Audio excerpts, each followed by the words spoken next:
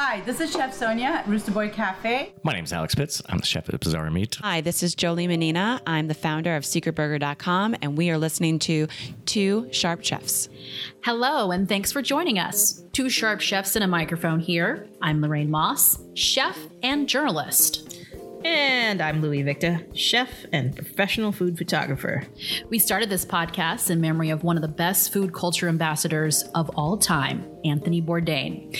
In his memory, we wanted to do the right thing and build a better sense of community among cooks, chefs, restaurant workers, and food lovers here in Las Vegas and worldwide. Louis, it's finally here. Happy Thanksgiving week. Happy Thanksgiving. All right. So it's a time, obviously, to get together. Feel grateful for the company of our loved ones. Of course, it's a little different this year. So for our Thanksgiving special, we're looking to better times when we can all gather in larger groups. Hopefully that'll happen soon again. And we are bringing you some of our favorite chefs and hospitality peeps and their most evocative food memories. So for pandemic provisions today, we are talking about ours. The Two Sharp Chefs' favorite food memories. I'm going to go ahead and start. And I'm just going to share about the times that I got to be with my grandpa, my mom's dad, Eric Baptista. His favorite place was to go to A&W Root Beer. I was born and raised in San Mateo, California, a tiny city on the peninsula in California on the West Coast. And we would go to Bay Meadows, which was a horse racing track in San Mateo. Small one, not the size of like a Del Mar or anything. And he loved horse racing. So we'd go there and we'd spend our day there the morning. And then in the afternoon, we'd walk to A&W Root Beer. We'd have root beer floats, hamburgers, and fries. He taught me how to dip the fries in the root beer float, kind of like a Frosty at Wendy's when you did that. And, you know, I will go to Boulder City, where the closest A&W Root Beer is here to me, and I'll do exactly the same thing. And as food memories are, it brings me back to those moments with my grandpa, who was one of the most important men in my life. And I would, you know, it makes me think of him. It makes me think of like those great times, like the good old days of like hanging out with my grandpa and being able to be with one of my grandparents. And I don't have any now. So it's just kind of, you know, that nostalgia of having a grandparent and having them pat your head and drink your root beer float and eat your fries. So That's my food memory. Yeah, that's an amazing food memory. Mine goes along the same lines. When I was growing up, there's a Chinese restaurant in the Philippines. It's actually a chain. It's called Look You In. And my dad... Look You In. Yeah, Look You In. Okay. And my dad and my mom would always take me there. And they would always order the N45, which is a braised beef noodle. Now, regardless of whether it was my mom taking me there or my dad taking me there, it will always be the N45. And I grew up, like all throughout the years, having the same dish. I actually immediately, it kind of like became my comfort food, braised beef noodles. So whenever I have this, whenever I crave it, I think about my mom and my dad when they brought me there. So it might be just as simple as like a little takeout dish, but it really is the company that you have it with and the memories that are associated with it. Yes. It doesn't have to be like foie gras and caviar, although those moments are fun. And obviously those are great food memories as well. We're going to share some of those that are like that. And we're going to share some of those that are like our memories, where it's just, you know, being with somebody and eating something super simple. So we're going to start with the scents that remind us of the good old days. So smell, of course, is a scent that lingers the most in your memories. So let's go ahead and hear from one of our favorites, the Las Vegas pizza godfather, John Arena, co-owner of Metro Pizza, and why he associates the smell of pizza crust and tomato sauce with love. My dad worked in a factory in the morning, and then he worked in our family pizzeria at night. So he wouldn't come home. I wouldn't see him from 6 in the morning until he'd come home at 12 or 1 at night. I'd be sleeping, and my dad would come in to kiss me goodnight. And I could smell the pizza. And I always associated the smell of the pizza with my dad's love for me, because I knew how hard he worked. Oh So, my goodness. so every time I smell the aroma of pizza, the fragrance of pizza, it connects me to that feeling, that connection between food and love. Oh, Louis, have you ever heard anything better than that? Oh my God. Oh my gosh. John Areta. Mm-hmm. What a treasure. Right? Yeah, just hearing, we had goosebumps that whole podcast, Louis, remember? Yeah, I feel like a better individual just by listening to that podcast or like having that conversation with him. He's an amazing guy. What a beautiful person, and one of the best pizzaiolos in the country, if not the world. Yeah. Our good friend and co-owner of Barry's Downtown Prime, Yassine Layoubi, our good friend, shares why the scent of one beautiful spice takes him back to his childhood in Morocco. Going back to my childhood in Morocco and my grandmother's cooking, especially the dishes where, and you think that saffron is a very important spice in Moroccan cooking, but it's not used in every single dish. So maybe once a week she would cook using saffron, and any dish with saffron, just if I smell it when I go back to Morocco or I even hear the name of that certain tagine, the whole flavor profile comes back from it. That's wonderful. Do you remember how old you started to remember that, or where you were sitting, or, what you were doing at the time while she was cooking? I remember it all. That's the crazy thing. My grandparents lived in 2 homes in Morocco my entire childhood. And I remember exactly where the kids sat. In the first house, it was very traditional. It was weird. It was the men sat in one room and the women sat in one room, but it was by default because my aunts and uncles, all very modern, new generation, and my grandparents more traditional, but it was just by default. Kind of people came in the house and the women started going to the left room and the men to the right room, and the kids were stuck in the middle because there'd be a table in each room for the kid. But I remember exactly where I sat. I remember who would be at the table, and I remember even the dishware. There was this Chinese dishware that had like peacocks on it and stuff that was used for the big nights. So I remember all those details. That smell. Oh gosh, it's amazing how like when you smell one thing, it brings you back to that time, right? Right. What's your smell? I think it's chocolate. The smell of chocolate, melted chocolate, either in like the pot or coming out of the oven, those chocolate chip cookies. That smell of chocolate chip cookies baking and then like taking them out and they're sitting on the counter, and it's just as a little kid, you're just, oh my gosh, when can I eat that cookie? Right. Like, how about you? Mine's the smell of like bread that's just like out of the oven, fresh baked bread. Gosh, That it's the best. just, yeah. Have you ever like just like sniffed that kind of bread like it just in a bag? It's like crack. Yeah. Sure. It's just carbs. Give me carbs. Right? Carbs and chocolate. We're the worst. Okay.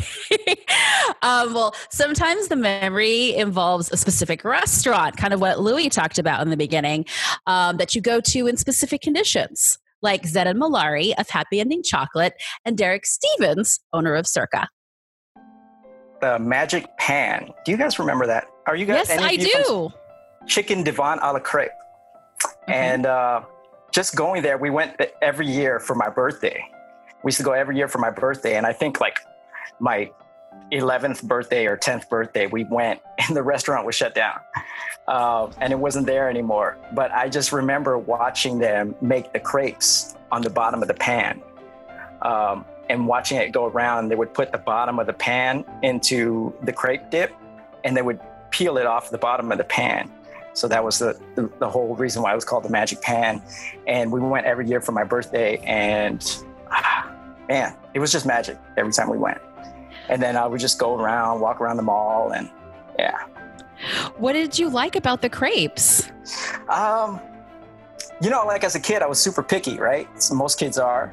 And it was just this perfect balance of the chicken and Alfredo sauce, broccoli. And at the time, crepes are so regular now, everybody makes crepes. But at the time, it wasn't a big deal, and I just thought it was a fancy pancake. My love of food goes way back. I've always loved it. And my grandfather took me to this little Italian restaurant in downtown Detroit on Saturday. Now, here's the deal. I had to go in with them into work on Saturday mornings at about 8 o'clock. And at 11:30, we were able to go to a place called the Roma Cafe. It had been in Detroit for about 80 years. And I got myself a great bowl of spaghetti and meatballs. It was my favorite meal. I only got it if I went into work with Grandpa. So that was one thing that kind of got me going to work on Saturdays because I loved it. You know, speaking of restaurant memories, Louie, both of us not only worked at Bazaar, but we've also eaten at Bazaar. And I always thought that was interesting, eating there. You know how as a cook or as a chef on the line, you know, you taste everything kind of in parts. It's like you go down the line, or when you're tasting all your stuff for your prep, and you taste it again in pieces. You know, you might have like a sliver of pepper or a sauce as you're like cooking it down, you'll taste it, you know, in parts again, the stock or whatever. But a lot of the time during the day, you don't taste the whole product. The whole experience. Yeah, the way that the customer does. And so when you go in yourself and you enjoy the restaurant that you work at, it's a totally different thing. And it's funny how that works. I mean, you know that you work in a great place when you work at Bazaar Meat. You know you work at one of the best steakhouses, the best restaurants in the country by Jose Andres. But then you come in and it's like a totally different experience. You know, it's the customer service, it's the hospitality, it's the experience of like, you know, the food being put down on the table and being explained to you. And then, you know, it just tastes different because again, you're tasting that full product. Exactly. What was the experience for you? You know, I mean, if you sit down at Bazaar and become a diner guest, you absorb things from a guest perspective, and it's like the whole package. So the whole team is now behind that single dish. The team that relays the stories, the team that relays the food, that makes your food and brings it to your table, serves it to you. And you become part of this lively atmosphere, which is the Bazaar family. And I think that's like what they have going on for them. That's their winning technique. Yes. And even for me, years later, after leaving, and it goes back to that smell again. As soon as I walk, toward Bazaar, I start smelling the steaks and smelling that Maillard reaction. That fire kitchen is the biggest, like, come on. You can like smell it. Yeah. Like, right across Christina. Like what's cooking in that cazuela? Like just, it's crazy.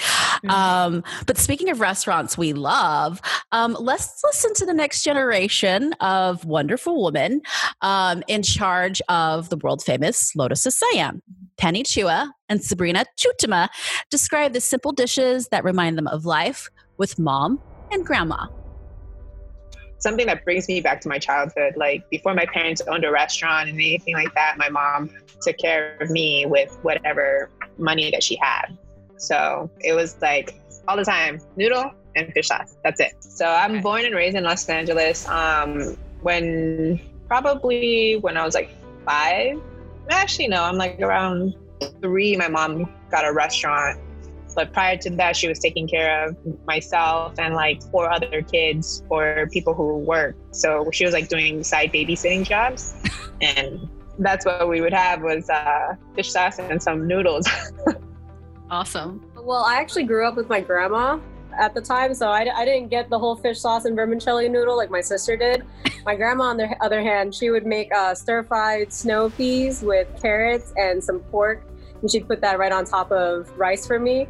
And that was kind of like the staple growing up since, you know, as a kid, you don't really eat vegetables, but I, for some reason, had this like addiction to eating snow peas and snap peas and every type of pea back in the day. Now I just absolutely hate it. But aside from that, my grandma would also give me frozen durian. So. Oh, stinky.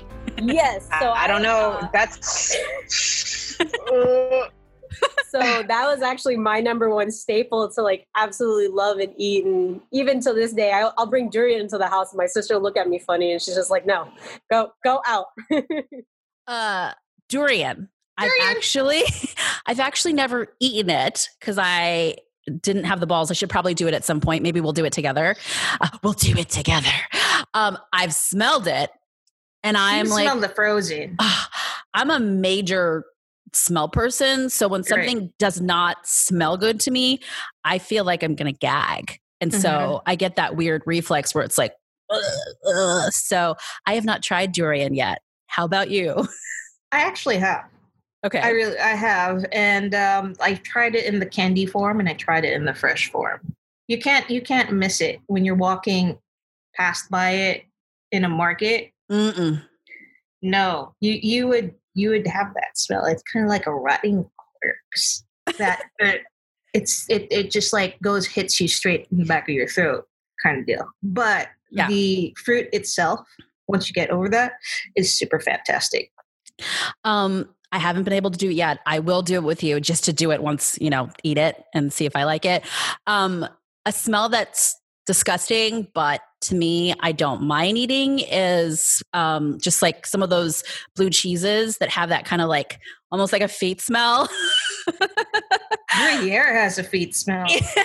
I don't love that smell, but I can eat it because I super love cheese. So maybe I'll have that same experience with durian. Well, since Sabrina was talking about a frozen treat, check out the dessert that Myrene de los Angeles still loves. That's common in the Philippines, but some of us might find strange because of the combination of flavors. Louis doesn't, but I do. Very simple, but it always gives me like, that throwback feeling of, just being a kid and having no worries. So it's going to have to be the dirty ice cream in the Philippines, which is made out of coconut milk. And usually they use like avocados or cheese or corn. But yeah, it's like somewhat of a weird flavor in Western standards. But over there, it's like, totally normal. Yeah. And I have no idea why they call it dirty ice cream because it's not. The real name is sorbetes, people. Yeah. Like the ice cream man with a bell. Exactly.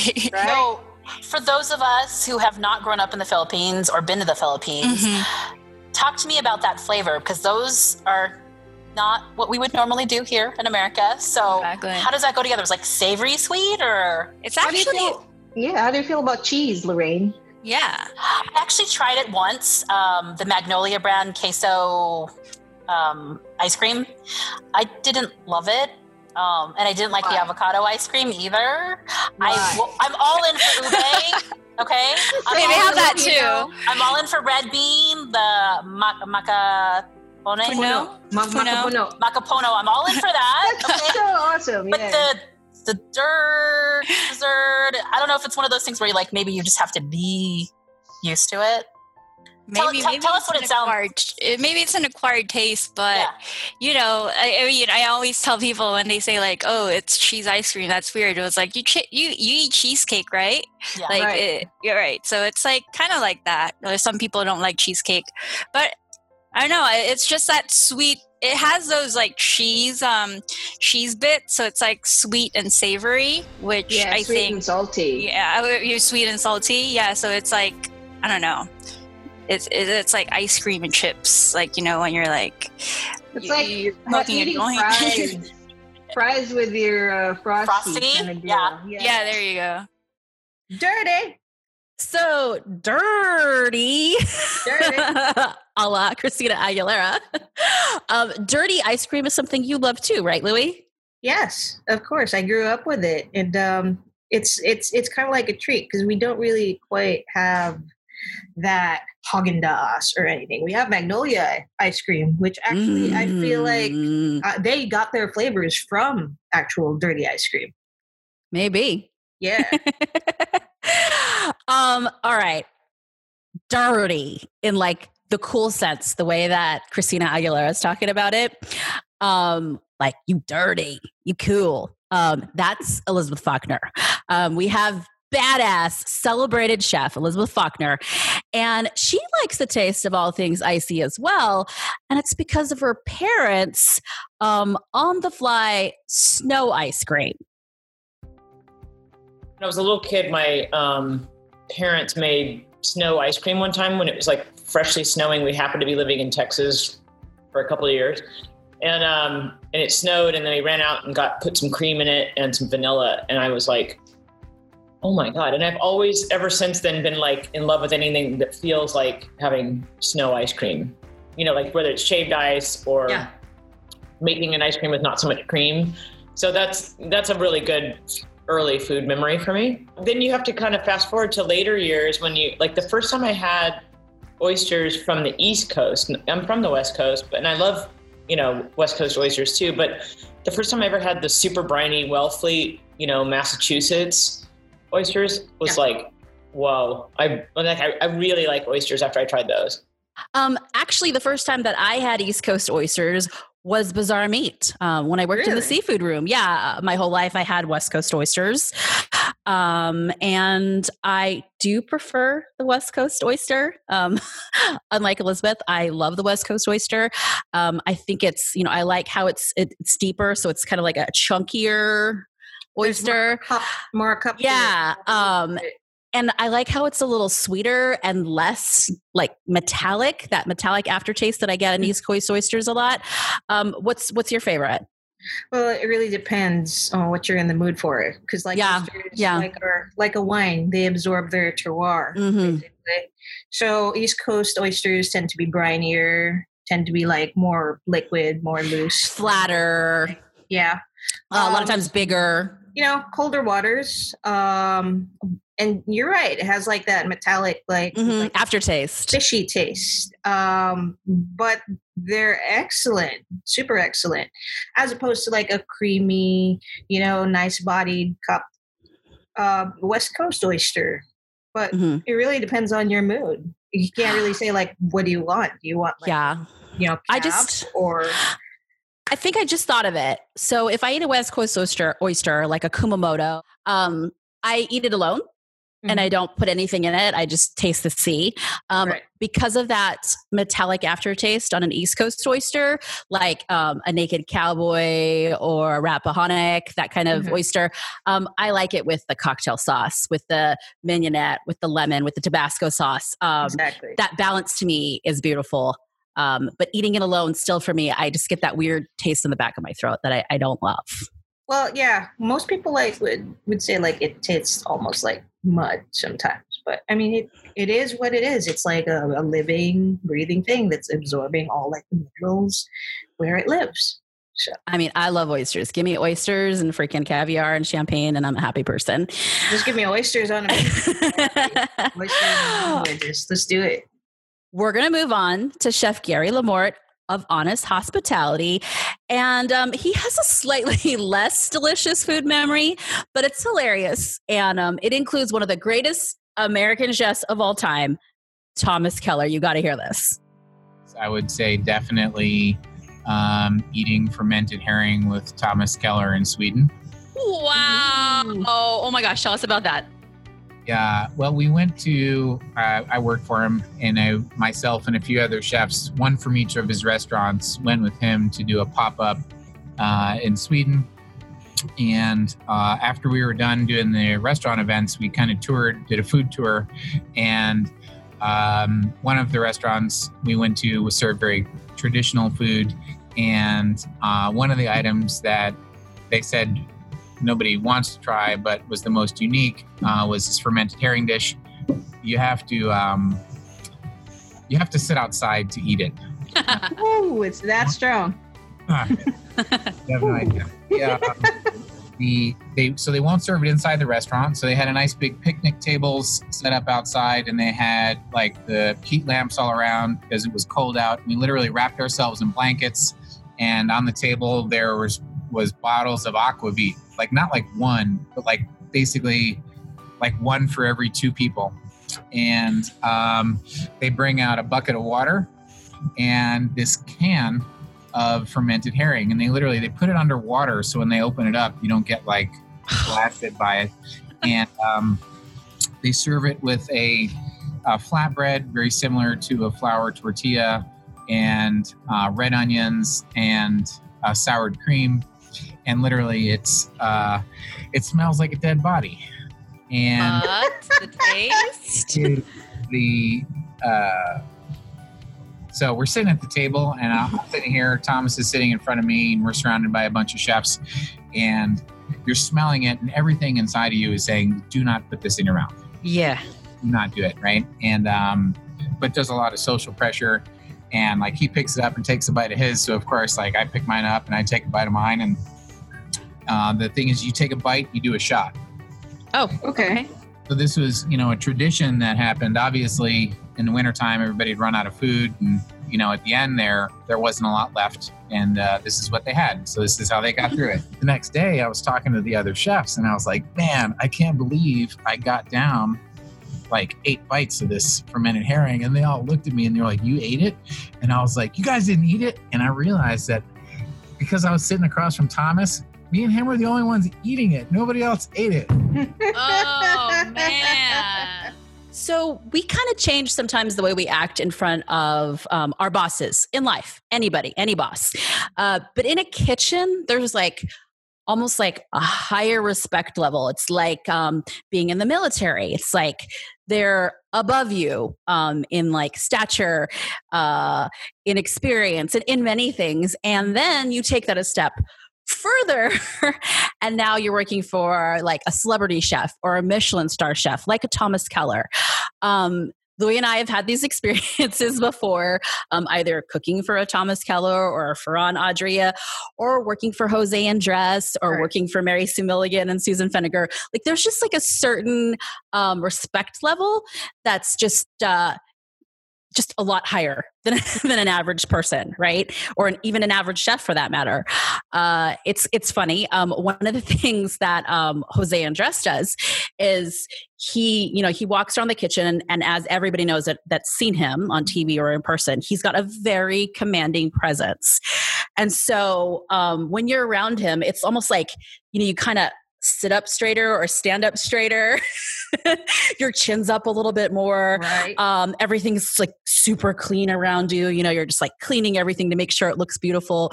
Your dishes are like extra tall and like as beautiful as possible, which you could say would be with any chef, but I mean, come on. There is a difference when Jose Andres or Thomas Keller or Ferran Adria is in the room. Totally. What's been your experience, Louis? Well, even if it's like a dish that you've executed so many times, when your boss is there, your boss, and I'm talking about your boss, Jose. Your big time world-renowned boss, right? Even if you've done it a million times, you're going to freeze up and you're going to doubt yourself every step of the way. But the best thing that you can do is just like put yourself on that plate, man. Put yourself on that plate, serve it up to them. If they like it, they like it. If they have feedback, take it. Yes. So that's the way to do it. We chef, see chef, yes chef. Those are the only answers that are acceptable. Yeah. No, but this, but that, and your feelings don't matter.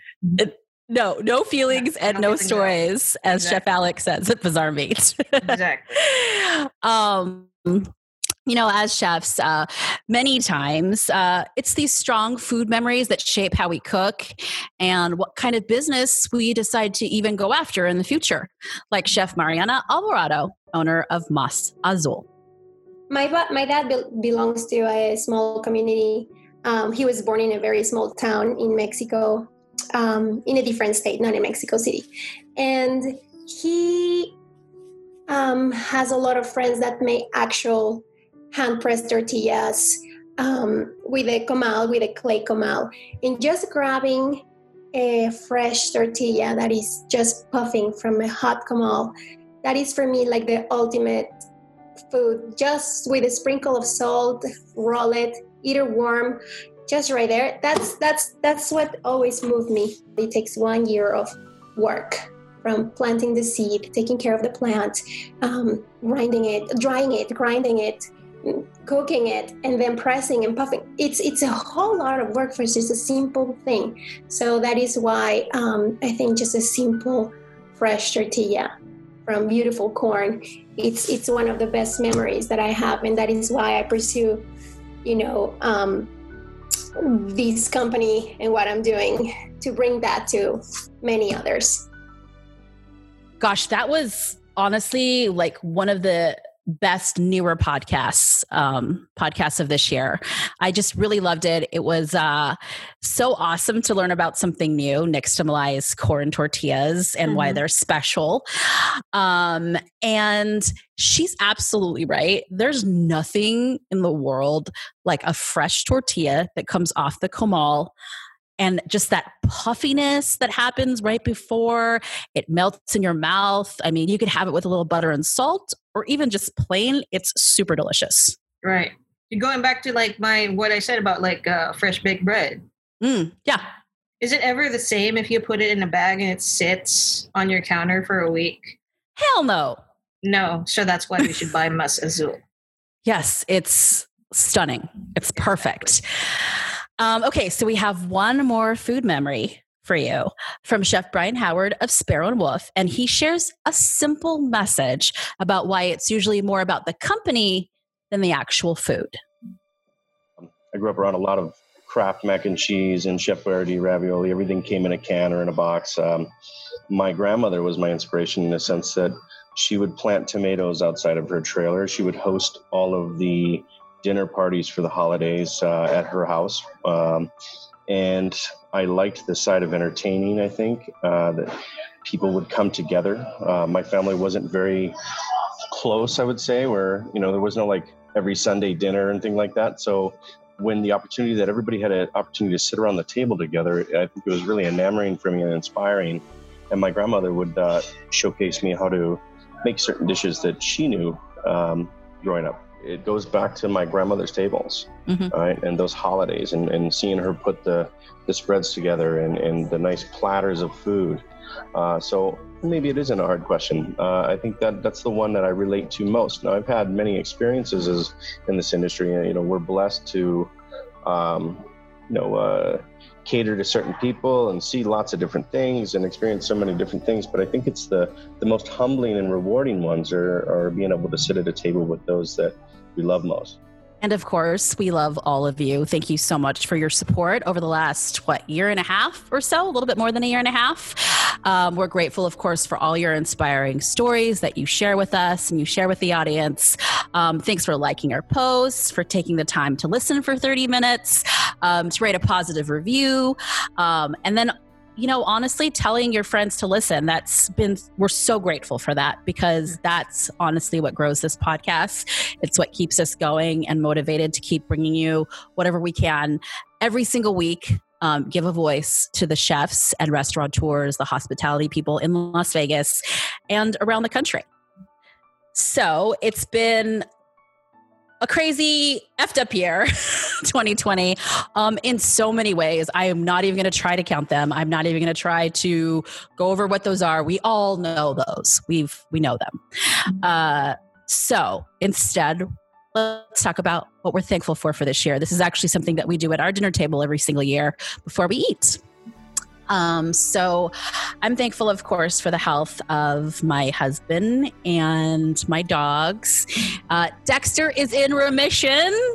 It's going to be like the best thing about 2020. So he gets mast cell tumors. He had stage 2 cancer, but the vet just told us that he is officially in remission.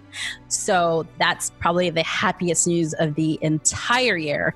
And of course, I'm grateful for you, Louie, and all that you do for this podcast. Likewise. And, there are so many things to be happy about, even though there are a lot of things also to not be happy about. I always feel like there's more things to be happy about than not be happy about. Exactly. I try. How about you, Louie? I'm thankful first and foremost for the health of my family and my friends. I'm always worried for my hospitality industry friends who are actually out there serving meals to everyone. Please stay safe throughout this season. And thankful for you, Lorraine, of course. This podcast has been going strong because of all your hard work and all that. And I'm thankful that I'm still able to do what I love to do, despite what 2020 just served to us, Yeah, we just keep going. And, please keep going, all of you, and let us know how we can help you. Because as we always say, we got your back. So happy Thanksgiving. Happy football holiday, as Andy Murphy says. Happy eating, happy napping, because I always do a little nap during the day during Thanksgiving. Shout out again to our Indigenous friends. Happy Native American Heritage Month. It's very important to learn about our Native brothers and sisters, especially this time of year. It's a good reminder. Thank you guys so much, and we'll see you next week. Thanks for listening to Two Sharp Chefs and a Microphone. We love subscribers almost as much as we love food. If you like what you heard, please subscribe, rate, and review. And check out Two Sharp Chefs, that's with a number 2, on Instagram and Facebook, as well as our WordPress blog. Email us with any questions and ideas at twosharpchefs@gmail.com. And Louie, we stream new episodes every Monday on iTunes, Spotify, Radio Public, and Stitcher. It's been a pleasure. We're 86th. Till next week.